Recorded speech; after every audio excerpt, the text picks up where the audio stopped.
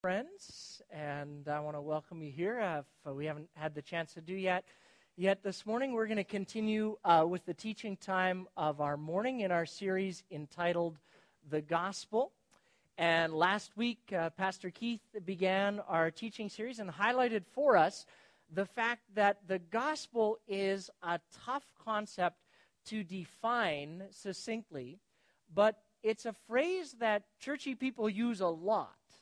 And so we should probably get some clarity in our minds and in our thinking as to what we mean when we use the phrase the gospel. And so our question that we explored last week together was, what is the gospel?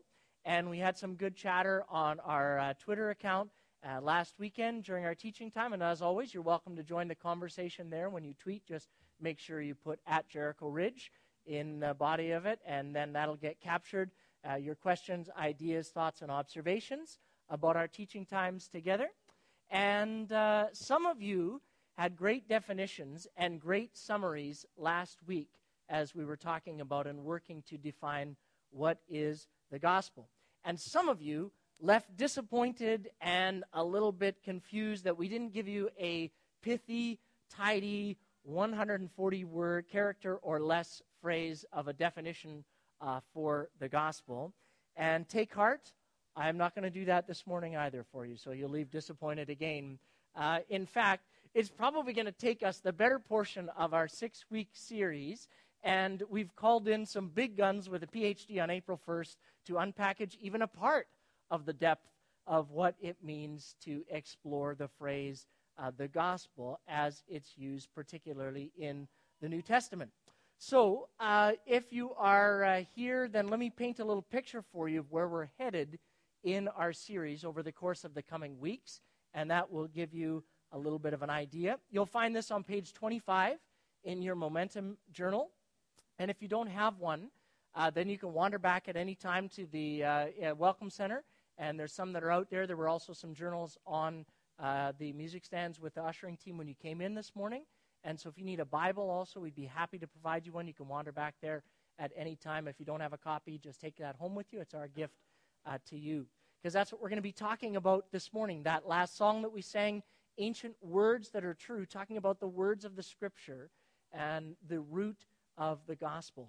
And so our teaching series is built on 4 questions, 4 compelling questions. So questions that every worldview has to answer and every person has to wrestle with at some point in their life and in their journey. And the first question is a question of authority. Who is in charge around here, and to whom are we accountable as individuals? If God exists, are we accountable to Him?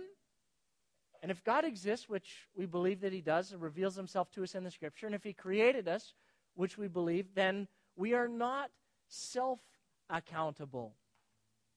One of the songs that we sang talked about the fact that we'll stand before God at one day at some juncture in history. And if the text of the Bible is true, then we're accountable to God for our lives and for how we live them, for our choices, little and big. So the question of authority is a significant one in every worldview.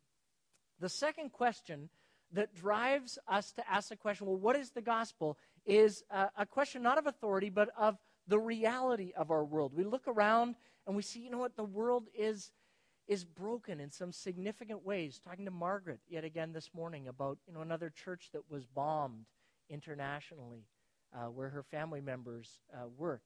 We think about the people that we're working with and serving in Guatemala, almost 20% of a population disabled physically in some significant ways. There are so many things that are not right with our world, and so the gospel and the Christian worldview has to address what is the problem with our world. And we're going to talk more about this on April 25th. Is there a problem? If so, what is it? Who caused it? And when we address this problem of sin and evil, we'll talk about the fact that the problem stems from our rebellion as humanity against a holy and loving God. And that begs the third question that the gospel addresses. Questions of authority, questions of reality. But the third question that the gospel asks is, what's God doing about that? What has God chosen to do or not do about that? How has God acted in response to the problem? What is God's solution? Well, a quick summary might be to say that God in his love sends the second person of the Trinity, Jesus, the Son, to be our substitute. He lives a life we should have lived. He dies the death that we should have died. And so Jesus is at the very heart of the gospel and God's response. But it's possible for a person to say, well, that's all fine and good, Brad. That must be nice that's good news for some people out there. But we have to ask the question, how might that be good news for me? How does that, the gospel or God's solution, become good news for you and for me? Because the gospel to the writers of the New Testament was not an abstract philosophical concept. It wasn't just an idea about who God was and what God had done. It's a question also of personal response and responsibilities. Jesus says, the kingdom of God is near. Repent and believe. And so faith and repentance are the response, two sides of the same coin of response that is called for. That's how the gospel gets appropriated into your life and mine. And so if you're here this morning and you haven't taken that step of faith and response, know that that is our deepest prayer and our heart and desire for you as an individual, that you would come to that place of response to God, recognition of who he is and what that means for us in receiving the gift of life that Jesus offers, restoration and reconciliation in a relationship with God. But if you are a thinking person, and I trust that you are, the next very logical question that you should ask about those four things is, okay, well, how do I know that any of that stuff is true? Like, where are you getting your information from about all of those particular things? God, humanity, Jesus, and response. Or another way of asking the question is, like, how did God reveal himself or show any of this stuff to us? How can we know about these things? How did God communicate these things to us? And one of the things to consider is that God is a communicator, and as men and women who are made in his image, we are all communicators by nature. Now, I gave up Facebook for Lent, although I forgot that my blog posts through to it, so sometimes it doesn't look like I gave up Facebook for Lent. I'm reneging on my Lenten commitments. But if you think about how much time as an individual you spend talking with other people, listening, texting, typing, being online, Twitter, Facebook, Pinterest, like all of this is this expression of an insatiable desire that we have as individuals to communicate with each other, to know and to be known by other people. And part of that desire that we have as communicators is because we're made in God's image, and God is a communicator. But the question of how God communicates with us and what we understand from his communication is vitally important for this conversation about what is the gospel. Now, let me explain why. Really smart people, like theologians and church history type people and other people who organize and study these things, have really thought about this a lot and said, well, there's kind of two categories that God communicates to us in.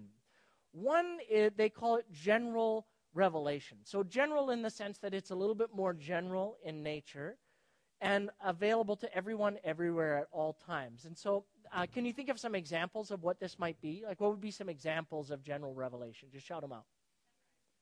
Okay, sunrise, creation, absolutely. Yeah. The created order. Romans chapter 1 talks a lot about this. So people will see what it is that God has made, and as a result of that, they're without excuse. Talks about in Psalm chapter 19, the heavens declare the glory of God. The skies proclaim the work of his hand. Day after day, they pour forth speech. Night after night, they display knowledge. There is no speech, no language where that is not heard. that their voice has gone out to the end of the world. And so we have to wrestle with this fact of, well, how would a person then, what do they do with that particular expression of general revelation? Like for people that don't have a Bible, for example, in their language, what does that look like in terms of accountability? So that's a great example of general revelation. Other examples of general revelation you can think about.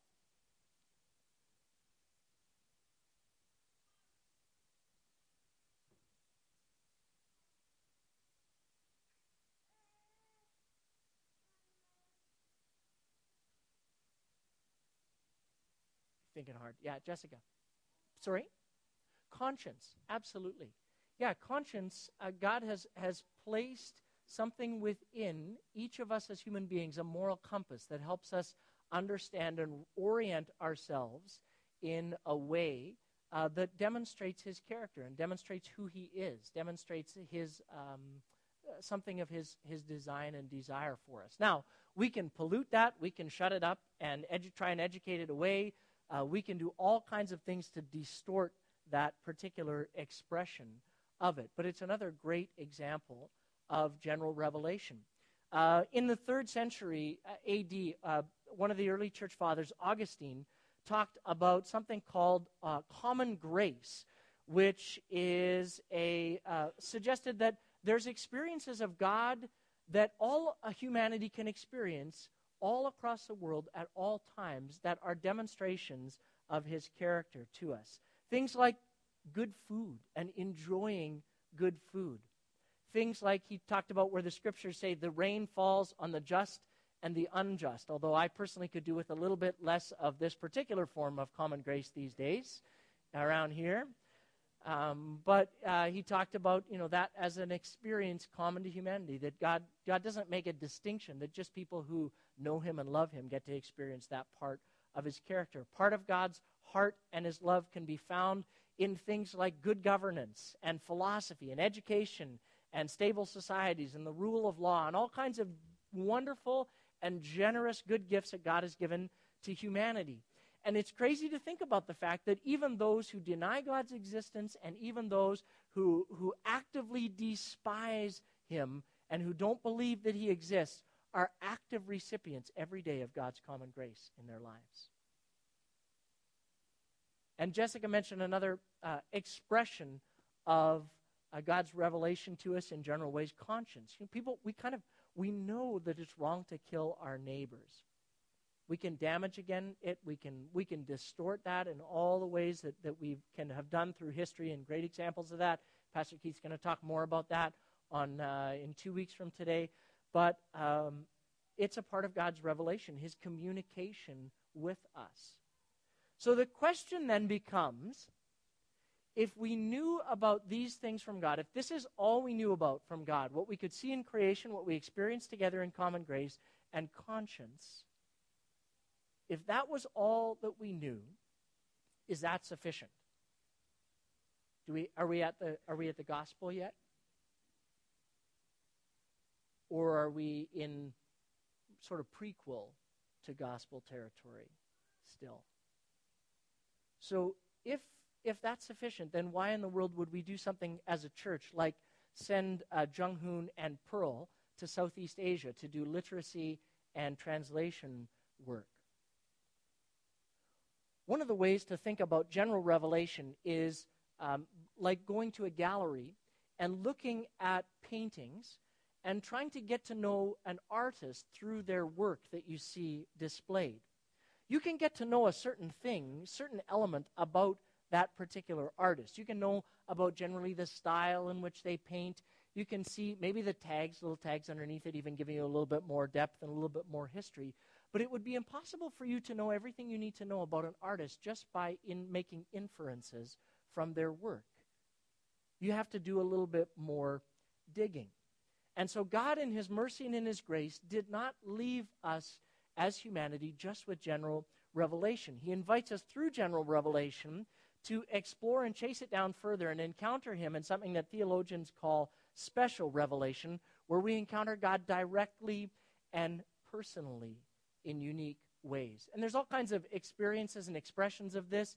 You can talk to Gary about the number of people in Muslim areas and backgrounds that God has revealed himself to in dreams, and where they've experienced and come to be called to faith as a result of that. That's a God uniquely speaking special revelation into their lives and into their history.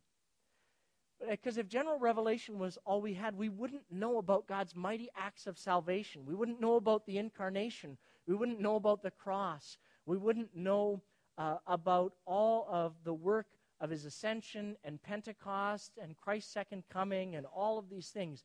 So God communicated to us actively and made additional choices over and above general revelation through the person of Jesus, and sending the second person of the Trinity and communicating to us supremely in that way. And that got written down in the text of the Scripture and the record of Jesus' life in the Gospels and in the early portions of the New Testament, and then reflections on that by early church leaders. And so this morning we're going to talk about that element of God's special revelation to us, the Scriptures, and talk about the Bible. And the Bible as the conduit through which the message of the gospel comes to us. And today, in our day and in our time, the Scriptures are the primary way in which God reveals himself to us. In Article Chapter 2 of our Confession of Faith, that's printed on page 29 of your Momentum journals, reminds us that the Bible is the infallible word of God. It's the authoritative guide for faith and practice. And there's lots more that could be said about the Scriptures, but perhaps this morning it might be helpful for me to take you through a little bit of my personal journey and experiences with the Scriptures. And then we're going to compare that with what the Scriptures say of themselves and claims that they make of themselves in 2 Timothy, and we'll look and compare and kind of contrast those. So you're going to have to bear with me a little bit, because this is a short journey down autobiographical memory lane, and so if your experiences did not match mine, bear with me. Or maybe my background doesn't resonate with you, and so you'll have to forgive me if that's the case. But for me, my journey with the Scriptures began in growing up in a small rural environment up in northern BC. And my parents started going to church when I was in early elementary school, and the name of this church that we started attending was Rolla Bible Baptist Church. And people would say it like that. They'd say, Rolla Bible Baptist Church. And the tagline of the church was, Rolla Bible Baptist Church, where the emphasis is on the Bible. As opposed to perhaps those churches where the emphasis wasn't on the Bible. It was always just a little confusing for me. But that was what the church was really kind of known for and was somewhat proud of. It was a bibliocentric kind of place. People had, because I didn't have a lot of experiences as a young child with this, people had very large Bibles. They were most often black. None of this fancy, covered type stuff or different translations, like they were black. They had gold kind of edging around the pages. The pages were light and thin, although it didn't make them any less heavy. And they had special cases to carry them around in all of the time. And so I sort of had this perception as a young child that the Bible was a different book than other books, because people treated it as a different book. And everything was spoken of in terms of it being biblical or unbiblical. And I wasn't quite sure what that meant, but that phrase was used a lot. And so I experienced that people were very, very fond of the Bible, but I also felt like people were a little bit maybe pushy with the Bible. Like I felt like there were times when the Bible was kind of getting shoved down my throat a little bit. In Sunday school, I can remember you didn't ask questions about the Bible. You just read it. And you just believed it. You weren't supposed to, questioning the Bible was tantamount to, I don't know what it was tantamount to, but people would give you quizzical looks like, come on, we don't do that around here. You didn't interact with the Bible. You just memorized it. And it wasn't a living book to be engaged with. It was more like a holy book to be revered. And you didn't put it on the floor. You certainly didn't put it on your smartphone, although I don't think that existed in those days. But you used a correct translation of it, most certainly, And there was a kind of forwardness to discussions about the Bible and aggressiveness that I didn't quite understand as a young child. But it was part of the culture of that place. And it wasn't all negative. There were times when I deeply appreciated that. But it was something that was a little bit confusing for me to kind of process in my early journey with the Bible. One of the things that I noticed really early on as my parents came to faith was that reading the Bible had become very important, or was very important to this group of people, both publicly and privately. People would talk very often about, I had read the Bible and this is what it had said, or I was reading the Bible. Kids in elementary school, I felt they had their own Bibles, which was a new concept for me at our home. I think we had one Bible. It was on a shelf somewhere, and it was very, very dusty. And so that people had their own Bibles was a little bit unique and mysterious to me, in that they would kind of crack them. And I thought that maybe should be the job, or I was told that was the job of other people, or experts should be the ones that were entrusted with telling you what the Bible was about. And it was a little bit dangerous if you got involved in it yourself. But this group of people, they seemed to really go at the Bible pretty hard on their own, which was a bit of a surprising revelation to me. And so there was talk very often about reading the Bible and going through the Bible. And so there was kind of clearly communicated an obligation to read the Bible. And then if you were not reading the Bible, there was a lot of guilt that was associated with it. At least that's how I interpreted it. I can remember going through and all of the youth at one point. We were going to make a commitment. We all got 1-year Bibles, which had a date every day for how much to read on the Bible. And we were going to go through the whole Bible in 1 year. And I thought, wow, that sounds a little bit aggressive, but sure, I'll play along. So I started into it, and Genesis was awesome. January, I was just smoking it, feeling like this was awesome.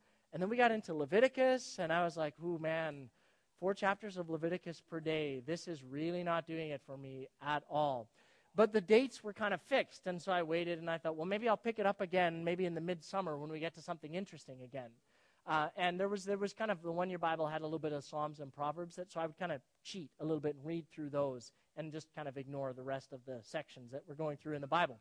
But there was always an element kind of that I felt anyways of guilt if you weren't kind of keeping up with that kind of thing. We would sing songs like, read your Bible, pray every day, pray every day, pray every day. You know, that kind of song. And so, like, I interpreted that then you were supposed to be doing all of these things, and if you didn't do it, that you maybe were not on the same maybe track or the same kind of level as the rest of the people that were doing that. So I kind of internalized that as guilt.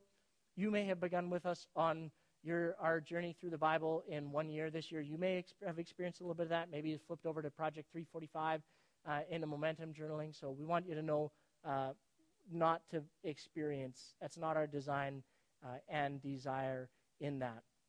Now, looking back on that experience, I realized what we were trying to do and what we're encouraging here at Jericho is it's not about getting through the Bible.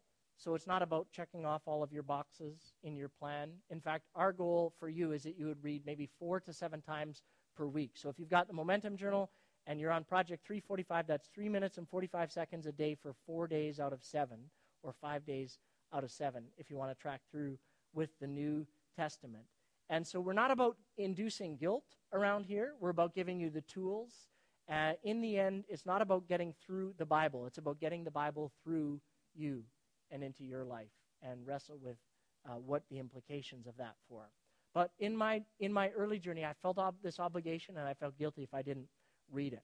So as I grew up in this environment, as I read a little bit more of the Bible, I began to develop some ideas about the content of the Bible and how it related to my life.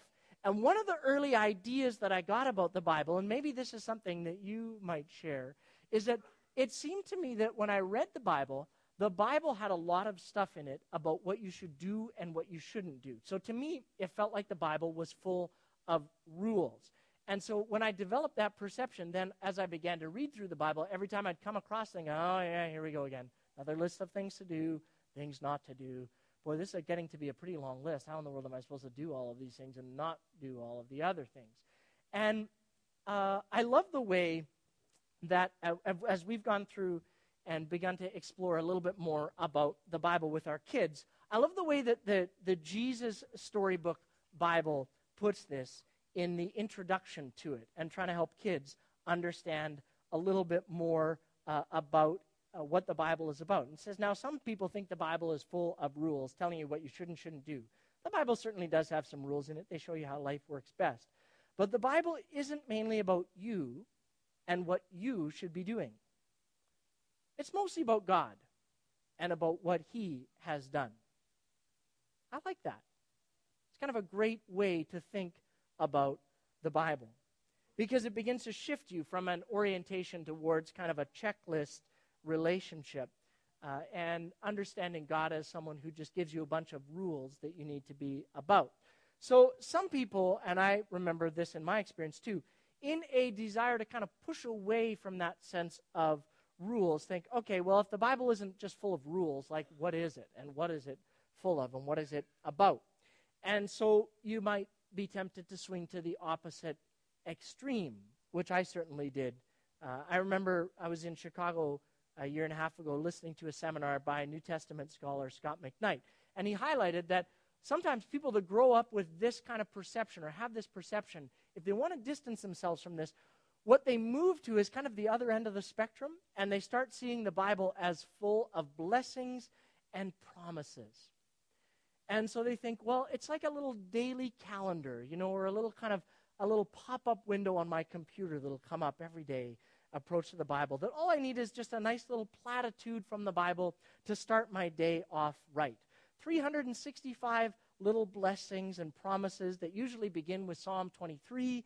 They usually are in King James English, so you know 100% it's from the Bible and not from somewhere else. And they tell you about the wonderful things that God has in store for your day and the things that God wants you to know. And the Bible becomes all about happy faces and LOL messages from Jesus to you. And then you come to church and hope that the Bible is preached on in a way that makes you happy, and then you expect God to make you happy. And the challenge with this approach, obviously, is that the first time that you bump up against the pain and difficulty of the real world, you kind of think, well, there certainly are blessings and promises in the Bible, but if that's all that's there, it doesn't quite square with my experiences of reality. So fundamentally, the message of the Bible is that God is good and that he is for us, but there's a lot about our lives that are not good and about our world that does not make us happy. And so I began to read the portions of the Bible that nobody had told me about before, the sections of the Bible like Jeremiah and Lamentations and Job, and the parts in the Psalms that weren't all about the happiness and clappy type stuff. And I realized, wow, the Bible actually speaks very powerfully to the emotions of real life and our experiences as human beings. And so it's got to be more than just rules. It's got to be more than just full of blessings and promises. And the next phase of my journey with the Bible got a little bit confusing and complicated as I went off to Bible college. And here I was exposed to kind of deeper studies of text, and I began to have my faith in the Bible shaken a little bit.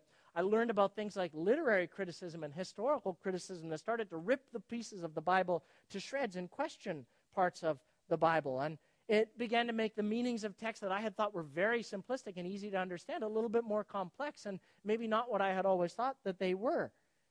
And so as I began to push into this, I began to realize, wow, you can actually use the Bible to justify all kinds of stuff.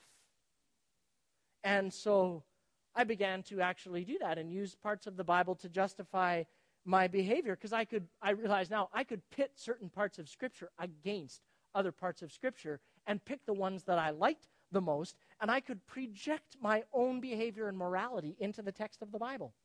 And I could say things like, well, friend, I understand that you you think that, but really I'm all about the New Covenant, and that seems like a bunch of law and Old Testament stuff to me. And I could kind of write people's arguments off then on the basis of what sections I particularly liked in the Scriptures and the parts of the Bible that I liked and I agreed with. Mostly the books like James, which talk a lot about grace, and the Gospels, and Jesus, love. And I never used those to kind of explain away some of the other parts. And many, many people do this, either virtually or in our minds, or actually physically take the scissors to the Bible and start cutting the parts out that you don't actually like and agree with, or that don't particularly reflect the tenor or tone of your life at that particular moment in time. And so the Bible can actually become a powerful tool for self-justification as opposed to the wonderful revelation of God's nature and the truth and reality of the gospel as it is and is designed to be. But what I came to in my journey is that none of these things were fully satisfactory. And none of these things got to the heart of what the gospel and the Bible is for or about. And so I went further along on my journey with God and studied what the Bible says about itself and how that related to my life. And I began to come to some different conclusions and began to approach the Bible very differently in my day-to-day life. And so I want you to turn in your Bibles to 2 Timothy chapter 3, and we're going to read verse 14 to 17, because the Bible here talks about and makes some very compelling claims about itself and what the purpose and approach to the Bible is, ways not to read it and ways maybe that we should engage with the Bible. So 1 Timothy chapter 3, reading in verse 14, mentor Paul is talking to his mentoree Timothy, who says, "But you, Timothy, you must remain faithful to the things that you have been taught. You know that they are true, for you know you can trust those who taught you. You have been taught the Holy Scriptures from childhood, and they have given you the wisdom to receive the salvation, the good news, the gospel that comes by trusting in Christ Jesus." All Scripture is inspired by God. God is its author, and it's useful to teach us what is true, to make us realize what is wrong with our lives. It corrects us when we're wrong. It teaches us to do what is right, and God uses it to prepare and equip his people to do every good work. When I read that, I realized how profoundly different and what a profound assault that was on the various approaches in my journey reading the Bible.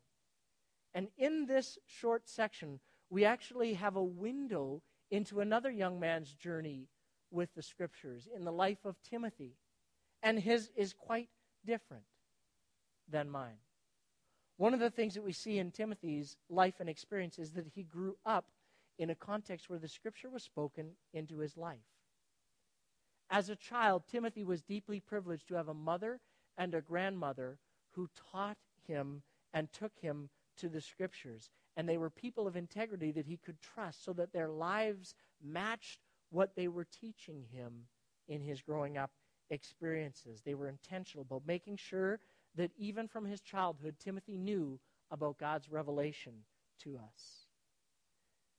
And for us here at Jericho Ridge, just as a sidebar, this is why we invest such a significant amount of our resources in work with children and youth. It's not so that they can be entertained. If you head upstairs with Ruth Ellen and her team for Kids at the Ridge, if you head downstairs with Mike and listen to what goes on at the Source on the first and last weekends of the month, you'll experience profound teaching from the Scriptures at age-appropriate levels.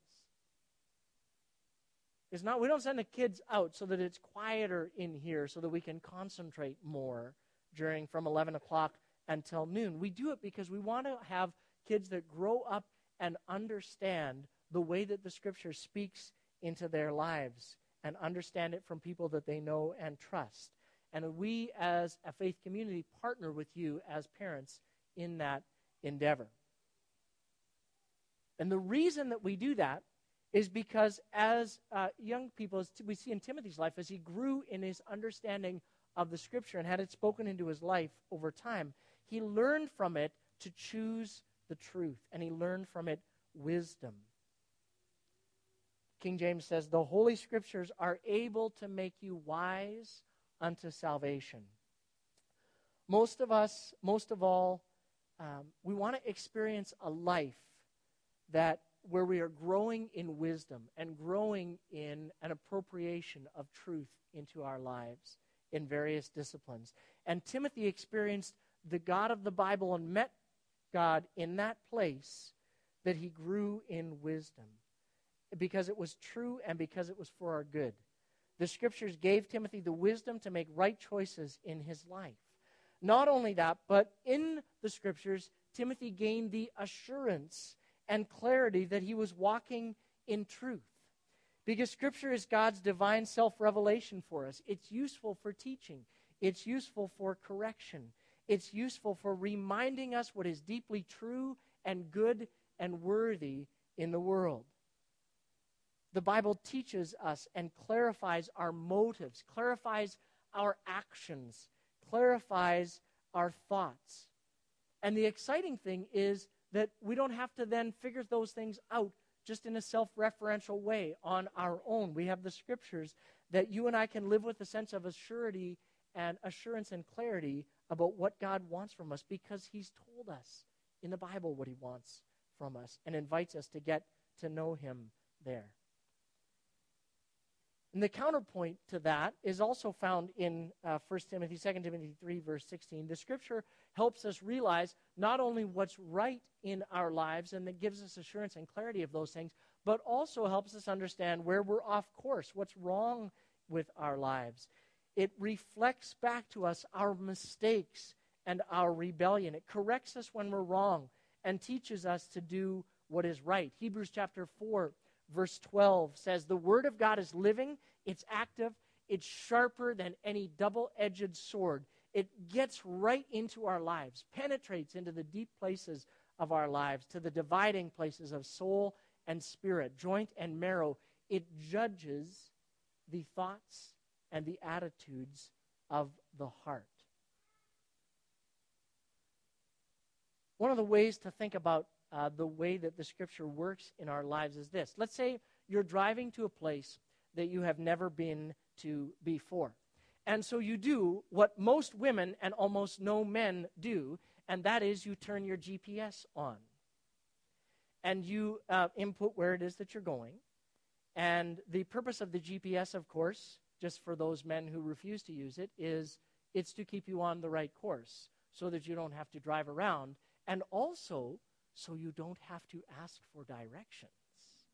So it's a wonderful gift of God to you, and it'll save your marriage, perhaps, if you're married. So you just put in your route that you want to go to, right? And you just type in the address there. And then the job of the GPS is to tell you where you are making wrong decisions and veering off course. When you veer off course and you make a wrong turn, you don't want to drive around, or you don't have to drive around for hours or days or decades, because it tells you right away in a very polite voice of your particular accent and choosing. It can be Australian, it can be British. We like the British lady on ours. It's a very calm and soothing voice. But it tells you right away, please make a U-turn. You've gone off course, the lady is telling you. You're not going in the direction where you want to be going. And the Bible has very much the same function in our lives, if and when we let it. When you're beginning to veer off course, the Bible corrects you and says, please make a U-turn.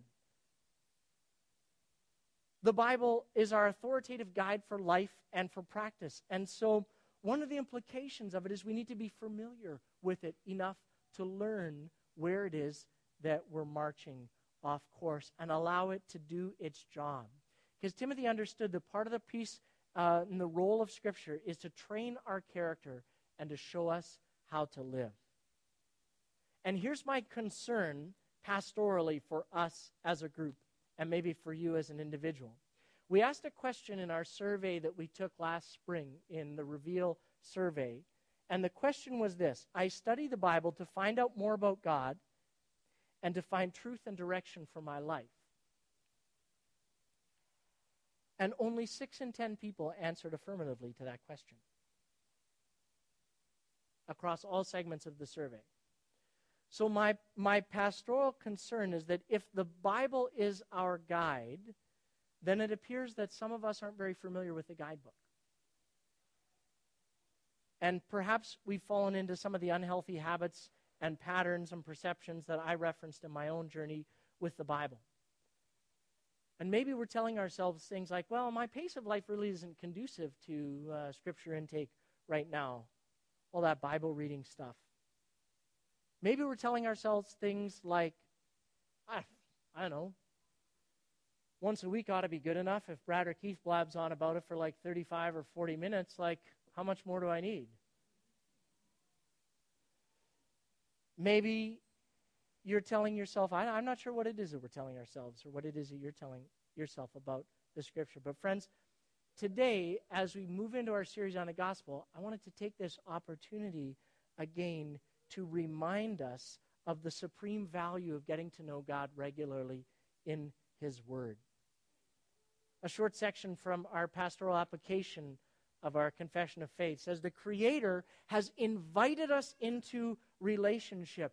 And as we meet God in the Scriptures, and as we get to know Him, we find ourselves, like the men and women whose stories are captured in the Scriptures, invited into that relationship with God.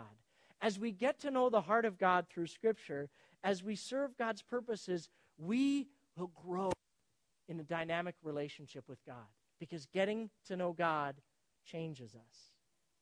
As we get to know God as revealed in the Bible, we develop deeper convictions about the kinds of people that we ought to be. And we come to understand the Scriptures, and we come to care deeply about a moment-by-moment obedience to God. We learn to know God as He's revealed Himself in creation, the Scriptures, Jesus, the Holy Spirit, and in Christian community together. And as we close our time here today, I want you to watch this video. It gives some practical advice and some real-life examples about the power of letting God's Word speak into your life. Let's pray together as we watch this. God, your Word is living, it's active, it's powerful, it's authoritative. And so we thank you for that and all of those things. We thank you that you have revealed yourself to us in your Word. We pray that you would let your Word do its work of challenging and confronting us, encouraging us where we need to, and helping us steer back on course. In the name of Jesus we pray. Amen.